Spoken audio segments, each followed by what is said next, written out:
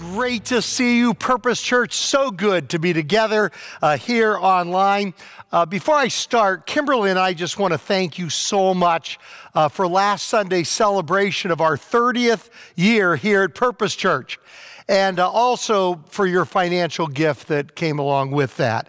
Last Sunday, I did a very rough paraphrase of Hebrews 13:17. Where it says, in my rough paraphrase, you will be blessed if you make it fun for your pastor to be your pastor. You will be blessed if you make it fun for your pastor to be your pastor.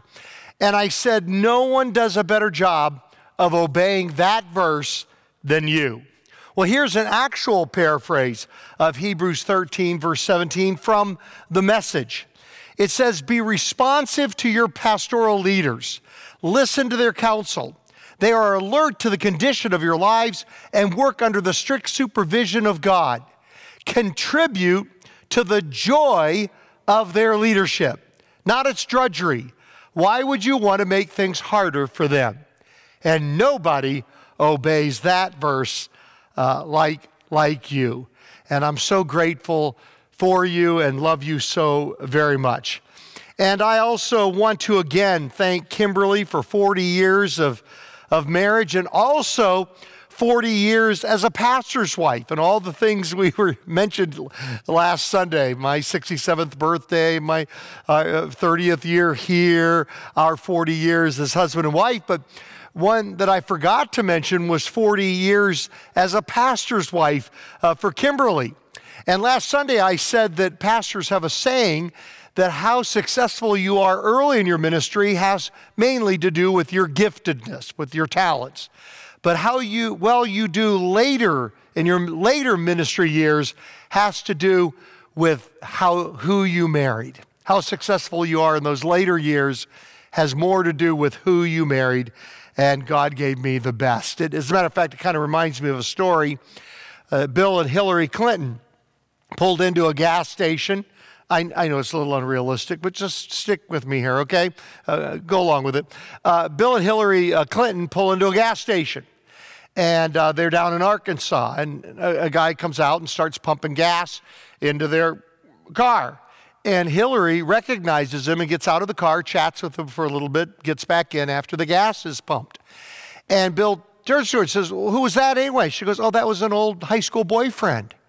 And Bill Clinton gets very pompous and arrogant, and he goes, well, I guess you're glad you married me, the President of the United States, instead of a guy pumping gas for us. And she looked at him and she said, Bill, if I had married him, he would have been President of the United States. So I would say the same thing about Kimberly as well. Now today we're continuing our 2023 series, which we're studying the 66 books of the Bible in 52 weeks. The title of our series is Jesus on Every Page.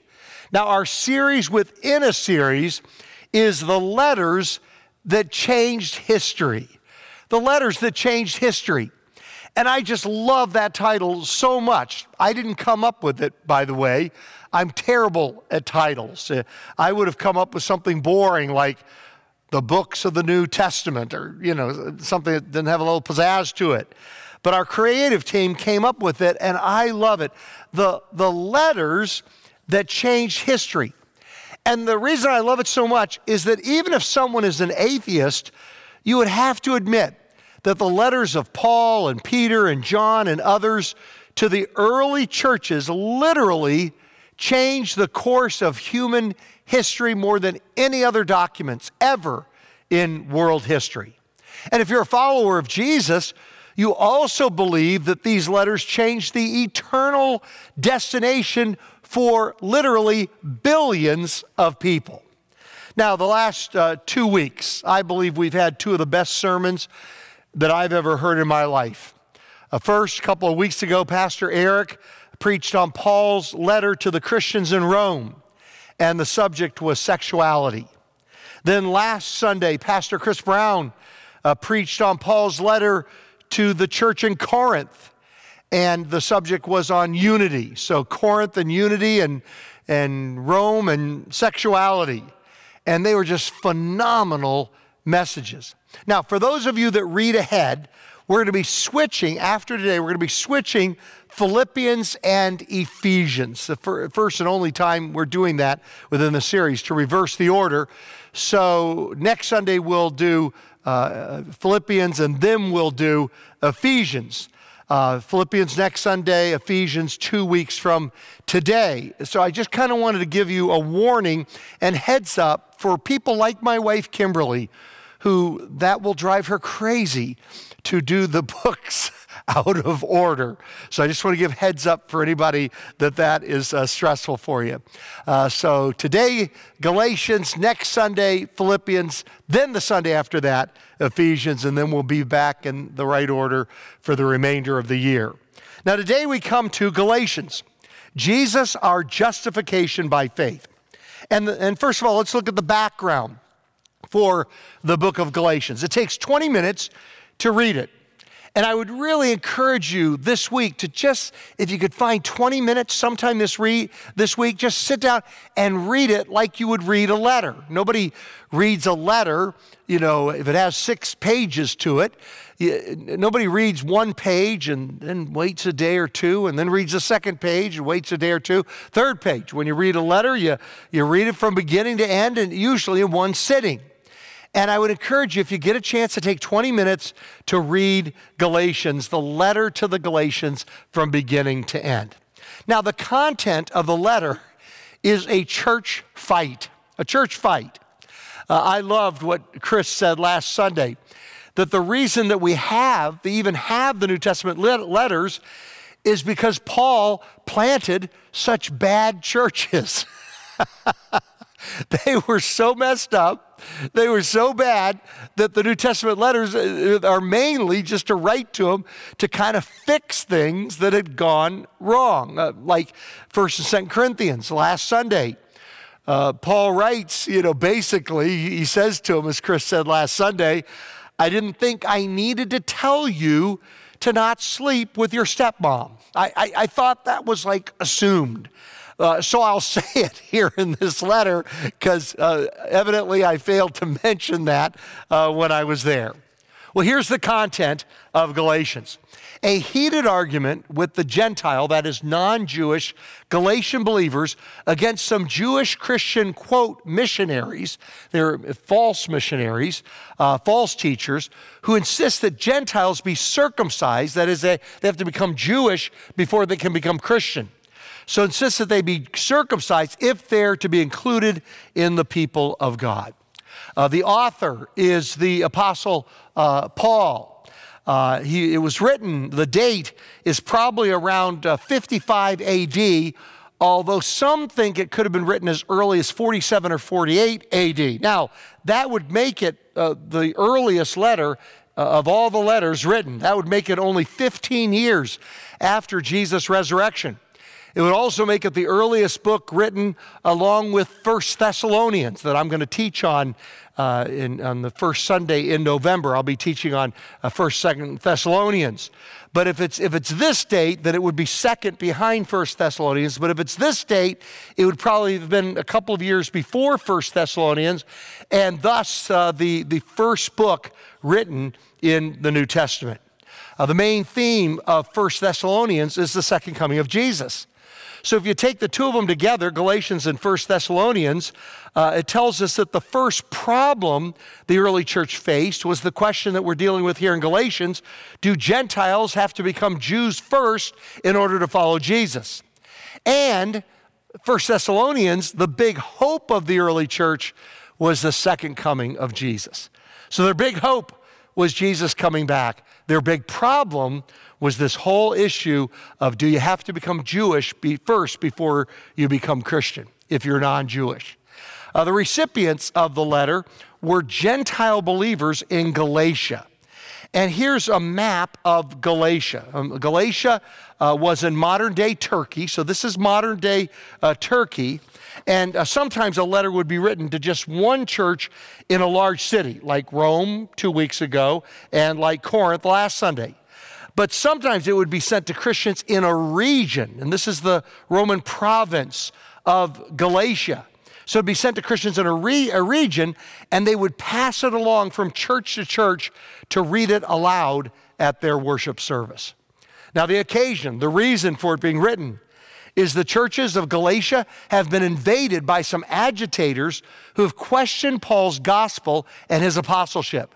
Apparently, some Galatians are on the verge of capitulating to them, which sparks a vigorous defense by Paul of his gospel and of his calling. Now, we would say in this today, why in the world would anyone question Paul being an apostle? That just seems ludicrous to us. He had seen the resurrected Jesus like the other apostles, but he was not part of the original 12 disciples. And so maybe that is what his enemies were now using against him. And then the emphasis. Paul's apostleship and gospel come directly from God and Christ, not through human mediation. The death of Jesus has brought an end to ethnic religious observances. The Spirit produces the righteousness the law could not. The Spirit enables believers not to yield to sinful desires. One receives the Spirit through faith in Jesus Christ. Now, let's dig into what we're talking about here today in this study. 7 reasons to study the book of Galatians. Reason number 1, it is a bold assault on legalism. That is, obeying certain laws in order to do a certain list of do's, avoid a list of don'ts, in order to earn your way, earn your salvation, living by works. If you do enough good things and avoid enough bad things, that's what earns you a place in heaven. Legalism, it is a bold assault on legalism based on works. Now, freedom in Christ was a scary thing for those who were used to the legalism of the Jewish faith, and it is a scary thing for us today. There's just something that feels safer with a defined set of rules that we obey rather than the rule of love in our hearts that then lives out that in response to what Christ has done for us. And that kind of freedom is a wonderful thing, but it can also be a scary thing. And it was scary for these Jewish believers in the first century. It was scary for them to leave all that legalism of the Old Testament behind and to walk into freedom in Christ. An Arab chief tells a story of a spy who was captured and then sentenced to death by a general in the Persian army. This general had the strange custom of giving condemned criminals a choice between the firing squad and a big black door. As the moment for execution drew near, the spy was brought to the Persian general, who asked the question, "What will it be, the firing squad or the big black door?" The spy hesitated for a long time. It was a difficult decision. He chose the firing squad. Moments later, shots rang out, confirming his execution. The general turned to his aide and said they always prefer the known way to the unknown. It is characteristic of people to be afraid of the undefined, yet we gave him a choice. The aide said and asked, "What lies beyond the big door?" "Freedom," replied the general. "I've known only a few who were brave enough to take it." So freedom, even in spiritual matters, can be a scary thing. There's just something about that feels safe about a defined list of do's and don'ts, but that becomes like a bird cage. It feels safe, but is like a tyranny that confines us and burdens us, and it's impossible to keep all those do's and don'ts. It terrorizes us because we can never measure up to the Old Testament law. But it also makes us prideful because we always think that we're better than other people, better than anyone else. You know, what we do is we pick the parts of the Old Testament law, or we do it today. We pick parts of the Christian life that we are better at keeping, that are easier for us to keep, and make them the most important thing so we score better than the people around us. So we select what's easier for me to obey, What do I like obeying? What am I better at keeping? And make that the target. And then look down on other people that aren't as good at that thing. It's like shooting an arrow at a wall. And then when it gets stuck in the wall, you go and you paint a target around the arrow and then saying, look, I hit the bullseye. And others are not hitting. You condemn others for not hitting the same bullseye. So with that in mind, Jesus told this story in Luke chapter 18. To some who were confident of their own righteousness and looked down on everyone else, Jesus told this parable. Two men went up to the temple to pray. One a Pharisee, who was probably the most respected person in that culture, and the other a tax collector, who was the most despised in that culture. The Pharisee stood by himself and prayed, God, I thank you that I am not like other people, robbers, evildoers, and adulterers. Maybe he was never tempted to steal, never tempted to commit adultery. So he paints that. He shoots that arrow and then paints the target around these things. Or even like this tax collector. I fast twice a week and give a tenth of all that I get. But the tax collector stood at a distance. He would not even look up to heaven, but beat his breast and said, God, have mercy on me, a sinner. I tell you that this man, rather than the other, went home justified before God. For all those who exalt themselves will be humbled, and those who humble themselves will be exalted. It's the difference between do and done. Every world religion, every world philosophy, except for one, says it's all about what you must do. You chant this chant. You follow this path, this journey. You do these things, and you don't do these other things.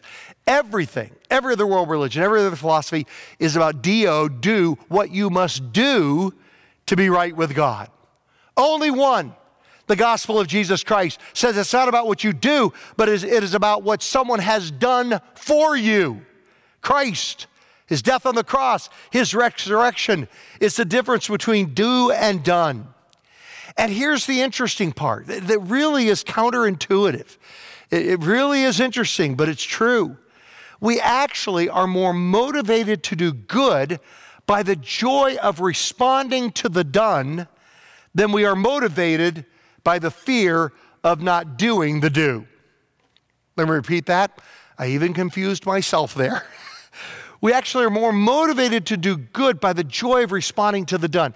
In response, in gratitude to what Christ has done for us, we are motivated to live in such a way and to serve God and others in such a way more, and that's a more powerful motivation than the fear of, well, if I don't do this thing, I'll get in trouble with God.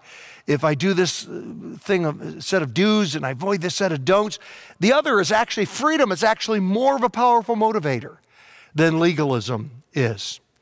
Number two, Galatians warns against leaving the true gospel. So the false gospel is do, what you must do to earn your way to heaven, earn your way into God's good favor, what you must do to earn your salvation. The true gospel is done. False gospel, false religion, false philosophy, do. True gospel is done, what Christ has done for us, what has already been done by Jesus on the cross for you and for me. So Paul warns about adding to the true gospel, changing the true gospel, or watering down the true gospel. So what these false teachers among the Galatians were teaching is that you can follow Christ, sure, but you have to add to Jesus keeping the Jewish law. You've got to add keeping the Jewish law to the gospel of Christ if you want to be saved. And so Paul writes in Galatians 1, verse 6, I am astonished that you are so quickly deserting the one who called you to live in the grace of Christ and are turning to a different gospel, which is really no gospel at all. Evidently, some people are throwing you into confusion and are trying to pervert the gospel of Christ. But even if we are an angel from heaven, really that's basically what a cult is. It takes Christ, the gospel of Christ, and it adds something to it. Either an angel told him to add it to it, or some other writer or thinker or leader told him to take the gospel of Christ and then add something to it. It's the Bible. It's Christ plus the writings of so-and-so, or something that an angel supposedly shared from heaven. But even if we or an angel from heaven should preach a gospel other than the one we preach to you, let them be under God's curse. As we've already said, so now I say again, if anybody is preaching to you a gospel other than the one you accepted, let them be under God's curse. Strong words, strong words. Number 3, Galatians upholds the significance of grace. Chapter 2, verse 16. Know that a person is not justified by the works of the law, but by faith in Jesus Christ. So we too have put our faith in Christ Jesus, that we may be justified by faith in Christ and not by the works of the law. Because by the works of the law, no one will be justified. Hannah Whitehall Smith writes about 10 differences between law and grace. Number 1, the law says, do this and you will live. Grace says, live and then you will do. Okay, difference between do and done. Do this and then you'll finally achieve heaven. You'll live. Grace says, receive the free gift of salvation in Christ and then go out and do everything you can do to spread the gospel. Do everything you can to love other people, serve other people, live in a godly way that pleases God, out of gratitude. The law says, pay me what you owe me. Grace says, I freely forgive you all. The law says, make yourself a new heart and spirit. Grace says, a new heart I will give you, and a new spirit will I put within you. The law says, you shall love the Lord your God with all your heart and with all your soul and with all your mind. Grace says, here is love, not that we love God, but that he loved us and sent his son to be the propitiation, which means a payment substitution for our sins. Could we just go back to number 3 for just a moment? Make yourself a new heart. Grace says, a new heart I'll give you. This is like, imagine that Jesus said, he's coming to your house for lunch after church today. And Jesus is going to come to your home. So what's your natural response? Kids, everybody, let's race home before Jesus and get the place cleaned up, picked up before Jesus arrives. And yet you can just never do it. There's still some dirt. There's still something out of place. And Jesus arrives at the door and he says, look, don't try to clean up before I come in. Invite me into your house the way it is. Invite me into your life the way it is right now. And together with my power, we will clean the house. We will work on the areas of your life that need work. Let's go on now to number 5. It says, the law says the wages of sin is death. Grace says the gift of God is eternal life through Jesus. The law demands holiness. Grace gives holiness. The law says do. Grace says done. The law makes blessings the result of obedience. If you obey, then you'll be blessed. Grace makes obedience a result of blessings. Because God has blessed us so much, now we want to obey. Number 9, the law says if, grace says therefore. If you do this, then you'll be blessed. Grace says therefore, because God has saved you in Christ, the free gift of salvation in Christ. Therefore, live in a certain way. Serve God. Reach others for Christ. And number 10, under the law, salvation was wages. Okay, just gotta earn it. Under grace, salvation is a gift. And then number 4, Galatians presents the true function of the Mosaic law, the law of Moses. Chapter 3, verse 23. Before the coming of this faith, we were held in custody under the law, locked up, until the faith that was to come would be revealed. So let's hold it up. There's 2 pictures here in these verses. The first says that the law of Moses, the Old Testament law, is a prison. The law was our prison, confining us as criminals because we had broken it so many times. We lived behind bars, condemned to death because we were sinners, lawbreakers, rebels against God's perfect standard of righteousness. The law was a constant reminder of our miserable condition. But then Jesus came and broke us out of jail. Jesus came and broke us out of our prison. Let's go on to the next verse. So the first picture is prison. The second picture is a guardian. So the law was our guardian until Christ came that we might be justified by faith. Now that this faith has come, we are no longer under a guardian. Let's hold that there for just a moment. The second one after prison, the picture we have here of the Old Testament law was that it was a guardian.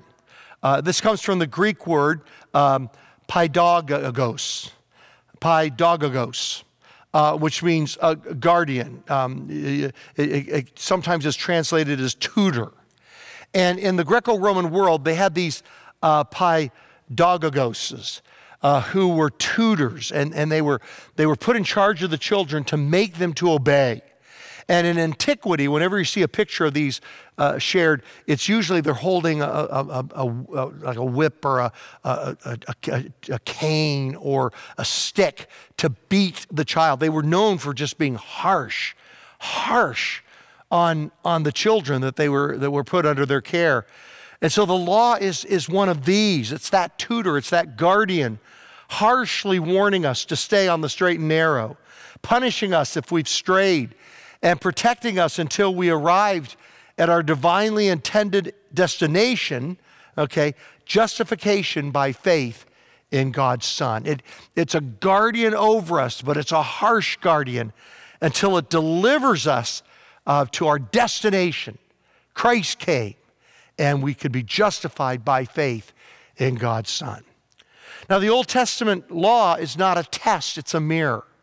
It's not a test that if we pass it somehow, if we get a good enough grade, now we go to heaven. But instead, it's a mirror. When we compare our lives to what we find in the Ten Commandments, in the laws of the Old Testament, it's like a mirror, and we look in it and go, oh my goodness, I could never live up to that. I'm such a sinner. And it makes me realize what I need is not to clean up my act, because I'll never do it. I need a Savior. And that was the role of the Old Testament law, to drive us to the foot of the cross, to say we need Christ and Christ alone. We need a Savior. We need somebody that'll forgive us. And then number 5, Galatians provides a needed balance between the abuse of liberty and the judgmental nature of legalism. The abuse of liberty, where we just kind of live any way we please. We take advantage of the grace of God and just trample on it and live the way we want. Or the cage, the prison of the judgmental nature of legalism. Now, down through church history, Christians have gone back and forth between liberty and legalism. The pendulum has gone back and forth. For example, early in our nation's history, the Puritans, probably overemphasis on legalism. But today, probably an overemphasis on liberty. You don't even have to go back that far. Even between when I grew up 50 years ago until now. When I grew up, overemphasis on legalism. Today, overemphasis on liberty. How many of you, if you grew up in a Christian home, how many of you grew up in a more legalistic environment than you do now? I bet it's 100% or close to it. I mean, when I was a kid, growing up in Virginia, we said, you know what? You don't drink, dance, or chew, or go with girls who do. Don't drink, chewing tobacco, dance or chew. Don't drink, dance, or chew, or go with girls who do. I remember a song on the Christian radio called "There's an Eye Upon High Watching You." There's an eye upon high watching you. It listed about 20 of the vices of our time. everything from gambling to smoking to chewing tobacco to drinking to dance. And then and each line ended with, there's an eye upon high watching you. I only remember one of the verses. I know there were about 20 verses. I only remember one. It went like this. Does the Lord think you're cute in your two-piece bathing suit? There's an eye upon high watching you. And then it went through all of them. So I remember I never saw a movie till I was 20 years old. Well, that's not quite true. I could see them if they were rated BG. You say, Glenn, you must mean PG. No, I mean BG for Billy Graham. My dad would help to sponsor Billy Graham movies, which were the first Christian movies out there in our town. And I had friends come to Christ through those Billy Graham movies. But I never saw a regular movie till I was 20 years old. The pendulum was kind of this way towards legalism. But I'll confess to you, I probably go to movies or watch movies on TV today that I probably shouldn't go to or watch. Pendulum has gone the other way towards liberty. Legalism, liberty, legalism. So Galatians is a great balancer between the two. Galatians 5:13. You, my brothers and sisters, were called to be free, but do not use your freedom to indulge the flesh. Rather, serve one another humbly in love. Elizabeth Elliot writes, freedom and discipline have come to be regarded as mutually exclusive, when in fact freedom is not at all the opposite, but the final reward of discipline. It is to be bought with a high price, not merely claimed. The professional skater and the racehorse are free to perform as they do only because they have been subjected to countless hours of grueling work, rigidly prescribed, faithfully carried out. Men are free to soar into space because they willingly confine themselves in a tiny capsule designed and produced by highly trained scientists and craftsmen, have meticulously followed instructions and submitted themselves to rules which others defined. Elton Trueblood writes, we have not advanced very far in our own spiritual lives if we've not encountered the basic paradox of freedom, that we are most free when we are bound. But not just any way of being bound will suffice. What matters is the character of our binding. The one who would be an athlete, but who is unwilling to discipline his body by regular exercise and abstinence, is not free to excel on the field or the track. His failure to train rigorously denies him the freedom to run with the desired speed and endurance. Discipline is the price of freedom.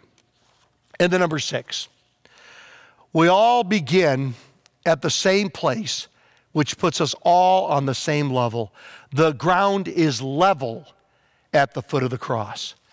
And we'll dig deeper into this in a couple of weeks when we come to Ephesians. But here in Galatians 3, verse 26, it says, so in Christ Jesus, you are all children of God through faith.